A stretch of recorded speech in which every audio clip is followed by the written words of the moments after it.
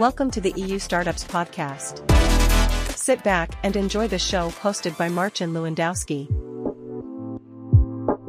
Hey everyone, this is Marcin Lewandowski and you're listening to the EU Startups Podcast. My guest today is Vasco Pedro.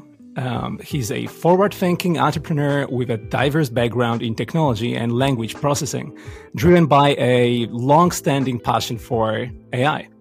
Vasco is a co-founder and CEO of Unbabel, a company that's eliminating language barriers by combining machine translation and human post-editing. They recently announced their new project, Halo, and this, among other things, is what we are going to talk about on the show. Please give it up for Vasco Pedro. Welcome on EU Startups Podcast, Vasco. Thank you, Marcin. It's a pleasure to be here. Awesome having you. Vasco, so your passion for the future of language interaction is evident and contagious. Can you share the defining moment or inspiration that led you to believe that, in the transformative power of combining technology and language to bridge communication gaps? Yeah, absolutely. So my background, as you mentioned, has been always in AI. I started coding very early on, and my fascination was primarily with intelligence and consciousness and kind of what makes us able to think about stuff. And I always felt the language was a good window for that. Mm-hmm. And when we started Unbabel, we were kind of like at this right timing where this was 2 generations of AI ago. So it was like for machine translation was phrase-based MT. And it was becoming to be, it was just starting to be useful in the sense that if you took the output of a machine translation engine and you gave it to a translator, they wouldn't just erase everything most of the time. Sometimes they still would, right? And you could see that, okay, well, AI is going to massively increase efficiency in a lot of these processes, but very clearly, we're not quite there yet in the sense that you can't just trust an AI to produce content or to translate content. And so you really needed this symbiotic relationship where initially it was much more of AI superpowering humans. And I think with time, what we're seeing is kind of a blend of situations where actually are humans superpowering the AI and training the AI, right? And so this shift that has been happening over the last few years that now with generative AI is accelerating was starting to become evident when we started. And so for me, I think it was understanding how I did that process. So I was living in the US and I would get sometimes friends asking me to help translate something. And I would go to Google Translate and then like start as a base and then correct it. I was like, okay, yeah, this makes a lot of sense, right? And so what I was feeling was, and I think this is much more evident now, AI is essentially a cognitive prosthetic, right? And so it's how do we augment human capabilities by leveraging a lot of different AI technologies, and translation is one of the areas, right? And so I think that's the path that we're going to see even more over the next few years. Amazing. Eliminating language barriers sounds like a superhero mission to me. So how did you initially, envision Unbabel and what were some of the biggest challenges you encountered along the way? I believe that language barriers are actually underappreciated as a source of problems in the world. Mm-hmm. We're now faced with a lot of polarizing opinions on everything from politics to climate change to a bunch of things. And I think existing in a particular language is a form of reducing yourself to a bubble, right? And I think that actually happens in the world much more than we think. I mean, even in a continent like Europe, where, if you think the European Union, where there should be a digital market, one single digital market, mm-hmm. The amount of shopping, as an example, that happens cross-border is extremely low, right? And so what you're seeing is people's inabilities to go and shop in another website. And one of the big issues with that is not so much the transfer of goods or shipping of goods, but is actually how to access and interpret and trust because things are in a different language. A simple example from Portugal, until recently, Amazon you needed to go to Amazon Spain or German or the UK, and you couldn't search for things in Portuguese. And so when you're looking for something, how do you even know the name of that thing in a different language? It's really tricky to search. And so there's a lot of like this very small hidden things that affect, even in a situation that should be easy. But when you project that to situations where, where do people consume their news? They consume in the websites that are being written in their own language. How do people interact? By posting on social networks in their native language. And so you have this effect where you effectively have, different internets. You have the Chinese internet and the Russian internet and the Portuguese internet and the Brazilian internet and and they're kind of all existing in their little bubbles of how they perceive the world. I think if we can solve language barriers, and we enable people to really be exposed to different points of views, and we enable businesses to operate in any market, I think that will create massive positive impact in the world. That's amazing. Leading brands like Facebook, Microsoft, and Booking.com use Unbabel to enhance customer support. How do you go about building a product that brands love, and what makes a product truly remarkable? That's a great question. It's very general. I think that when we started, it was about making it extremely seamless. So in customer service was really about getting out of the way, right? So integrating with the tools that agents already use, and then enabling those agents to be able to communicate in a bunch of languages by not creating any friction. And I think that's true for a lot of products. It's reducing friction in a task that someone wants to do. Now, I think the initially was really about being this hidden layer. As we progressed and as we expanded to other use cases, we started building out what we're calling the language operations platform. And I think there, it's about how do you create an experience for those who fundamentally really care about language and that whose daily job is to make all of these processes work, right? And there it's about, as with any product, is you need to have insights about the problem you're trying to solve and about how your users will try to solve that problem using your product, right? It's, I think all of us have experienced that sense of when you find something that really enables you to do something in a really good way, and the experience is delightful and it doesn't get in your way, it just helps you. I think it's kind of a magical moment. And I think this sense of magical interaction, I think is a key essential part of product delight and of making a product that people love. Awesome. So we actually mentioned like this correlation between, the product and technology and people. So actually balancing the efficiency of machine translation with the human touch in post-editing sounds like, trying to mix oil and water. How do you navigate this delicate balance to, provide a seamless and culturally rich language experience? And how many cups of coffee do you think your team drinks a day to maintain this delicate balance? Well, I think I'm probably one of the one that drinks the most coffee, the people, in Unbabel, and I try to keep it at 5 or 6 a day. So let's see. But I think that, I know it's a little bit too much. I think that it's, so the simplification of the problem is, you have a machine translation engine, you have a person, right? But actually the reality with any of this thing is that when you look under the hood there's a lot of degrees of complexity. Like, for example, one of the key differentiators at Unbabel is a piece of technology we developed, which is also generative AI based at this point, which is quality estimation. And quality estimation, what it tries to do is essentially trying to determine when the output of the machine translation was good or when it wasn't, and do we need a human, and where do we need a human to come in and fix, right? And so this, and you're right, and it depends on language pair and content type and a bunch of different variables. So it's not one size fits all where you're like, send it to Google, then send it to a person and you're done.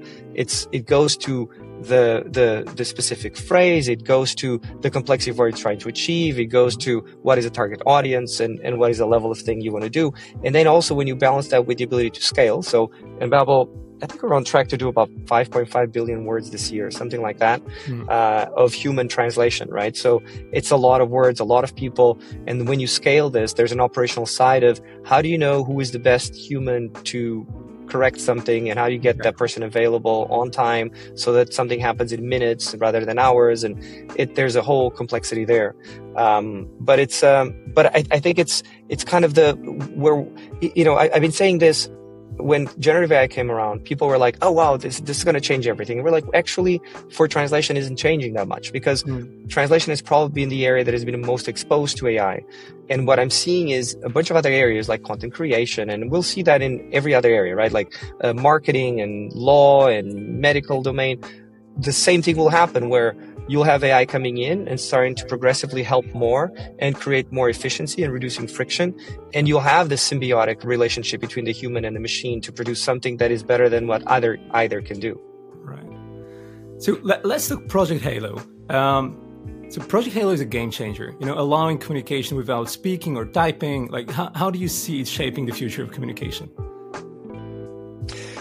Yeah, I mean, it started with this idea that in this trend of so we'll have human and AI, and how do you create this symbiosis, right? How do you create cognitive augmentation through AI so that humans can really leverage a lot of the capabilities that are being developed? I think at the core of this is this belief that we are seeing essentially what I call the uber cortex. And the way I see it, and I'm going to oversimplify this, right? But it's this idea that actually you have your limbic system and your neocortex, and they're both part of your brain, but they were actually created over millions of years of evolution. They're actually two different pieces of hardware, let's say. And for us, they're one thing, right? We just think of as ourselves, because the connection and integration between the two is extremely, robust. Yeah. I think what we're seeing is kind of the emergence of a third part of your brain that happens to, I think, is going to exist mostly outside of your brain, accessing computational power in other places and ability to access capabilities that your biological brain won't be able to do for you. And so we're very, very early in this. Part of the reason is we're already interacting with AI, but our interaction with AI is limited in terms of bandwidth. We're interacting through our phones. It's, we speak at 120 words per minute max, but our brains are processing the equivalent of 4K movies every second, right, of information. So massive difference in bandwidth. And so in this pathway, we said, okay, how do we actually, you have projects like Neuralink, which are doing amazing things, but it's invasive. And we were thinking we wanted to create an interface that wasn't invasive.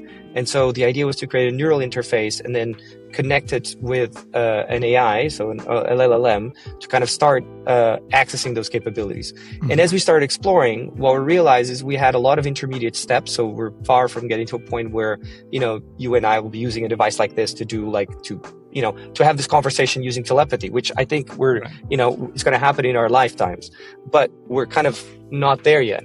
And so what we realized is the stage where we were was already particularly useful for people that were experiencing a lot of pain in an immediate situation. If you think about patients of ALS, Stephen Hawkins would speak at about 2 words per minute, right? And it's extremely painful. My co-founder's mother, unfortunately, died of ALS, and he can describe how in the last stages it was almost impossible to communicate. It was extremely frustrating. And so what we said is, look, this device, so Halo, where you have this, right now it's an EMG interface that you couple with an LLM that has been trained a lot of information for the user. And so the combination of this means that the patient can actually greatly increase their ability to communicate using a nonverbal mode. So for example, if you look at a tool for ALS right now, you have eye tracking stuff where you have look at different letters to compose words. And that is very slow. And sometimes, if you blink, you lose track of place, and you have to be focusing on the letter. You can be looking at the person you're talking to. There's a lot of issues that make it in practice really hard to use. Halo at this point enables those patients to speak at about 15 words per minute. The eye tracking stuff gets you to about 8 words per minute. So we're, already doubling that capacity. And then we said, look, this could have a massive impact right away. And we decided to try it with patients. And the response has been overwhelmingly incredible. Because you're right, when you couple that, so what Halo does is it uses an EMG interface, and an LLM, and you can navigate and interact with the LLM with the MG interface. And with that, you can then express what you want to say in a fully completed sentence. And in many cases, because we have voice samples of the person before they lost their ability to speak, we can actually train a synthesis that sounds like them, right? So they're actually speaking in a voice that's very similar to them, to their families. And I think that's, and it's interesting. It's two different types of product where, you have really consumer product potential. And I think the way consumers interact with products is that kind of delight. But in this case, it's life-changing for a lot of these people. So it's like you can see this pain, and people being able to regain their communication when they're completely locked in is, it's emotionally very intense, but in a very fulfilling way. This is amazing, man. So you actually kind of answered my next question, because I was just about to ask you if you could, dive into a technical aspect of how Project Halo transforms this bioelectrical signals into language, and then about its potential applications, that you foresee beyond language translation. But I think you already covered that pretty much, and it's very inspiring. Yeah, one thing that might be worth saying, because when people hear this, they're like, oh my God, a machine that reads thoughts, right? And that's not what's going on here. I know it's like when you see it, it looks a little like magic, right? It's like I'm just thinking and the machine is speaking. But actually what's going on is, the way I think about it is a bit like, we can be thinking a lot of things, but we decide what we verbalize, right? So our verbal communication means, is just a communication channel that we choose to use to express certain things. And what this does is it creates another communication channel that you can choose to engage with. This first version, the one that we have right now being used for patients, is fairly simple. So what it does is, when you send me a message, my personally trained LLM is trying to come up with answers that I could be answering based on my preferences and what it knows about me. And then I'm using an EMG sensor to be able to navigate and interact with it, right? And saying, yes, this is the one, no, go in that direction kind of thing. So it's not that difference between, in essence, the ability to control a wheelchair by using EMG sensors. Yeah. The new version that we have starts enabling you to type things, right? So type things with your mind, which is important when you want to initiate a conversation, when you want to specifically direct the LLM for a particular thing. The LLM does a lot of the heavy lifting, right? So if you want to answer something like, what do you want to eat? Oh, I like to eat meat. You just have to type meat, and the LLM then will expand it to a fully fledged sentence, right? So you don't have to type a lot of these things. So that's kind of the path. I think there's a lot of stuff that we need to improve and want to improve. For example, what we want to get to is EEG. EEG would bypass muscle signals completely, and so I think that would be beneficial. Non-invasive EEG creates a lot of noise, so we're working on kind of denoising models with AI, which kind of would be cool. So there's a lot of experimentation still, right? Like it's been one of the challenges we've been having, overwhelming amount of requests, obviously from patients, but we have a limited capacity right now to be able to operate with those, like to actually support those patients. We're trying to get there as soon as possible. We also need to keep experimenting and developing it because we're still in the beginning. Yeah. I love it. So beyond Unbabel, you've contributed to the business community by serving on the financial board of Beta I and mentoring at the Founder Institute. How has your involvement in these initiatives shaped your perspective as an entrepreneur, and maybe what piece of advice do you find yourself sharing with aspiring founders the most? I've always, it's always been important for me to help the community. When I and my co-founder, we both met when we came back to Portugal after living abroad for a while, both in the US. So I did my PhD at Carnegie Mellon in the US, and he did his PhD at UPenn in Pennsylvania. And so we had been exposed to different environments, and we wanted to help kind of ignite the startup ecosystem in Lisbon. And so that was always a bit of a dream. I try to help whenever I can. Whether because I'm officially in boards or mentoring, but even if not, whenever someone needs something and I can, I'm happy to help. I think I find that the advice that I give to a Portuguese startup tends to be different in a little bit than what I would give to a startup in San Francisco, if you're starting a startup in San Francisco, you already are in the hub, right? You already are in the place where you're going to have maximal capability of connections, maximal probability of access to funding. So it's more about, the typical kind of YC Combinator advice of, hey, how do you build something people want? How do you find your users? How, don't focus on the bullshit. Just focus on building something that's really valuable. In Portugal, there's, in addition to that, kind of a push towards, look, Portugal is a very small market. You cannot think about Portugal as a market from the beginning. You got to really think global. And there is still, especially in early stages, a strong benefit from being in the hubs and creating the network that will support you. That network will be investors, other co-founders, mentors, customers. Like, where are those people? And if your customers aren't in Portugal, which they shouldn't, if you're starting a tech startup, right, then you need to be where they are, right? And I think that's been lately something that I found myself engaging with, which is this dichotomy of, we live in a world where theoretically everything is potentially remote. I mean, we're having an interview here.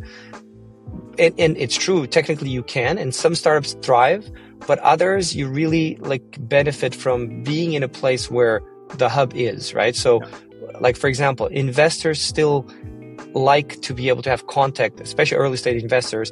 They still draw mostly from their networks, right? And their networks are driven by the connections that they have that at some point require kind of physical interaction.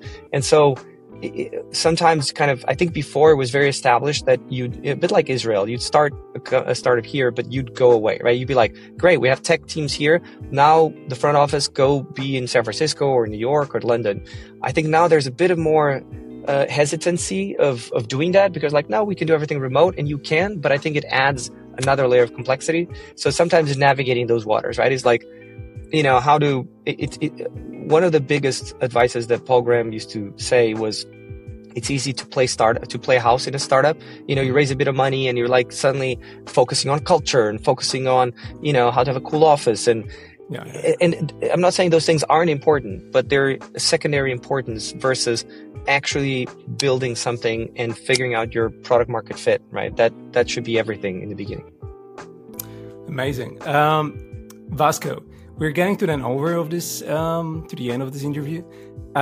So maybe looking ahead, you already mentioned a bit about it, but maybe you can add something to this. Looking ahead, what's your vision for the, role of technology in fostering global communication? And what other, broader societal changes do you hope to see as language barriers continue to break down? I think that we are still in the beginning of enabling worldwide access to multilingual information. I think sometimes people feel like, wait, didn't we solve translation already? But if you look at the amount of products and services that are digital and that should be available in a bunch of languages that aren't, right? It's still a massive pain. The amount of websites, to name an example, that are in all the languages, it's very, very few. I mean, you have massive corporations like Microsoft and Google and others that invest a lot of money on trying to make this available in a bunch of languages. Everyone else struggles with it. So we're still in the beginning of this. I think the only way we're going to get to a point where, from access to information and access to goods and services is the same whether I'm here or I'm in Uganda or I'm in Brazil or I'm in Japan or the US, is going to be through massive deployment of AI in all of these areas. And we're very early in that. I think and I think the impact of that is, sometimes I like to say, most of the world knows famous American singers, but very few people know famous Chinese singers, right? And yet there is way more Chinese than American, right? There's more Chinese speakers than English speakers. And I think this is one example, or writers. How many famous Chilean writers do we know, or famous Ugandan writers, right? And on average, you'd think that there's probably a certain ratio of good writers per number of people, so you should know more, right? So I think what we'll see in the world is if product market fit is what we're trying to get, even if you're a writer or a content creator, expanding massively the market would mean there will be more voices, more diversity, more access to different points of view, ability to, no matter where you are, whether you're in Africa or Europe or South America or Asia, you have access to people that will connect with what you're saying, with what you're creating, with what you're selling, with what you're producing. And I think that part is going to be very interesting. It's a bit like the debate on whether generative AI will kill the movie industry or massively expand it, right? And I think we're going to see that. I think, in the past, if you take something like the Industrial Revolution, absolutely for shoemakers, they were very scared. It's like, wait, maybe my shoes are going to be less valued. But there's more people making shoes and more people, buying shoes than there were before, right? Before, people would have one pair of shoes that would last them 10 years. And now people have more, right? They have more variety and access to things. And I think, and the level of shoes on average is probably better, right? And I think that we'll see the same with movies and that would probably be books. True And if they lasted for yes. 10 years. Well, they would often go back and like refitted them, right? Yeah. But they were not very beautiful or they were just practical boots. There you go. You have a pair of solid boots to take you with, right? Now we have, sneakers and fancy shoes and all sorts of different things, right? Mm-hmm. So I think we're going to see an explosion of different types of content, but at a level, we're seeing that a little bit already. Like if you think about, we're saying we're in a golden age of TV shows, right? If you compare, I don't know if you ever go back and watch TV shows of the 80s, which some of them were like, I loved. And now I look back, it's like, wow, production quality really changed, right? Now every basic Netflix TV show is like amazing compared to an 80s massive production, right? With very, very few exceptions. And I think that will be the case too. I mean, right now, only blockbuster, like Hollywood blockbusters can reach, like Mission Impossible has this kind of like visual effect. And if you'd go to an indie production, they don't have budget. But what will happen is an indie production will look like a Hollywood blockbuster a few years from now, and will enable, creators to tell their stories in much more compelling ways. So I tend to be optimist about the future. And I think that's going to be an interesting time to live. Amazing. I love this. I love your vision, man. And so beside, like, when you're done to actually engage in, the future of language and, breaking down the barriers of language. So what is Vasco Pedro all about? And since you already mentioned some TV shows, like, what's your favorite TV show from the 80s? From the 80s, Seinfeld was 90s, 80s, Knight Rider, probably. I really liked Knight Rider, and the A-Team, which was late 70s. Some of the ones that come to mind. But my favorite TV shows of all time are probably Mad Men, The Wire, Sopranos, Breaking Bad, that kind of stuff.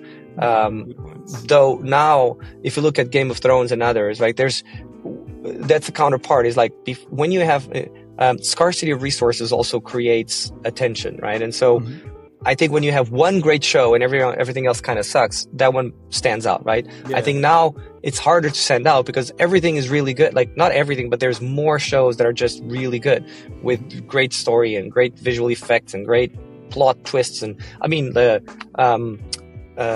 Yellowstone, recently, like, I love that show, and it's like, the new Western type of thing. And it's, like Sopranos in the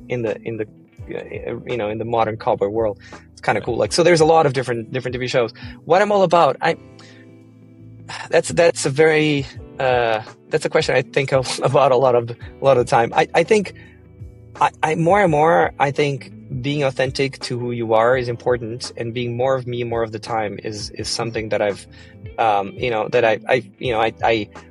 take better care of myself. I think is important to kind of have a productive impact in the world. But ultimately, the thing that really drives me is kind of changing things in the world that I think could be changed. It's building the future. That's really, in the end, when I'm like, how much would I be willing to sacrifice to build the future? And I think a lot, right? So I think we're all living in this world of, work-life balance and kind of like hedonistic ability to kind of enjoy moments and people and connections and relationships. And I think those are all super important and they make us happy. But this dichotomy of, is happiness the main driver for when you want to try and change the world? Should that be the goal or not? And, should happiness be a guarantee, or just the guarantee should be the right to pursue happiness, right? Mm-hmm. I don't know. Those are all philosophical questions that I'm quite excited about. Awesome, Vasco. Thanks so much for this interview. I thoroughly enjoyed it. Lovely meeting you. And I wish you all the best with your endeavors. And talk to you soon. Thank you, Marcin. It was a pleasure.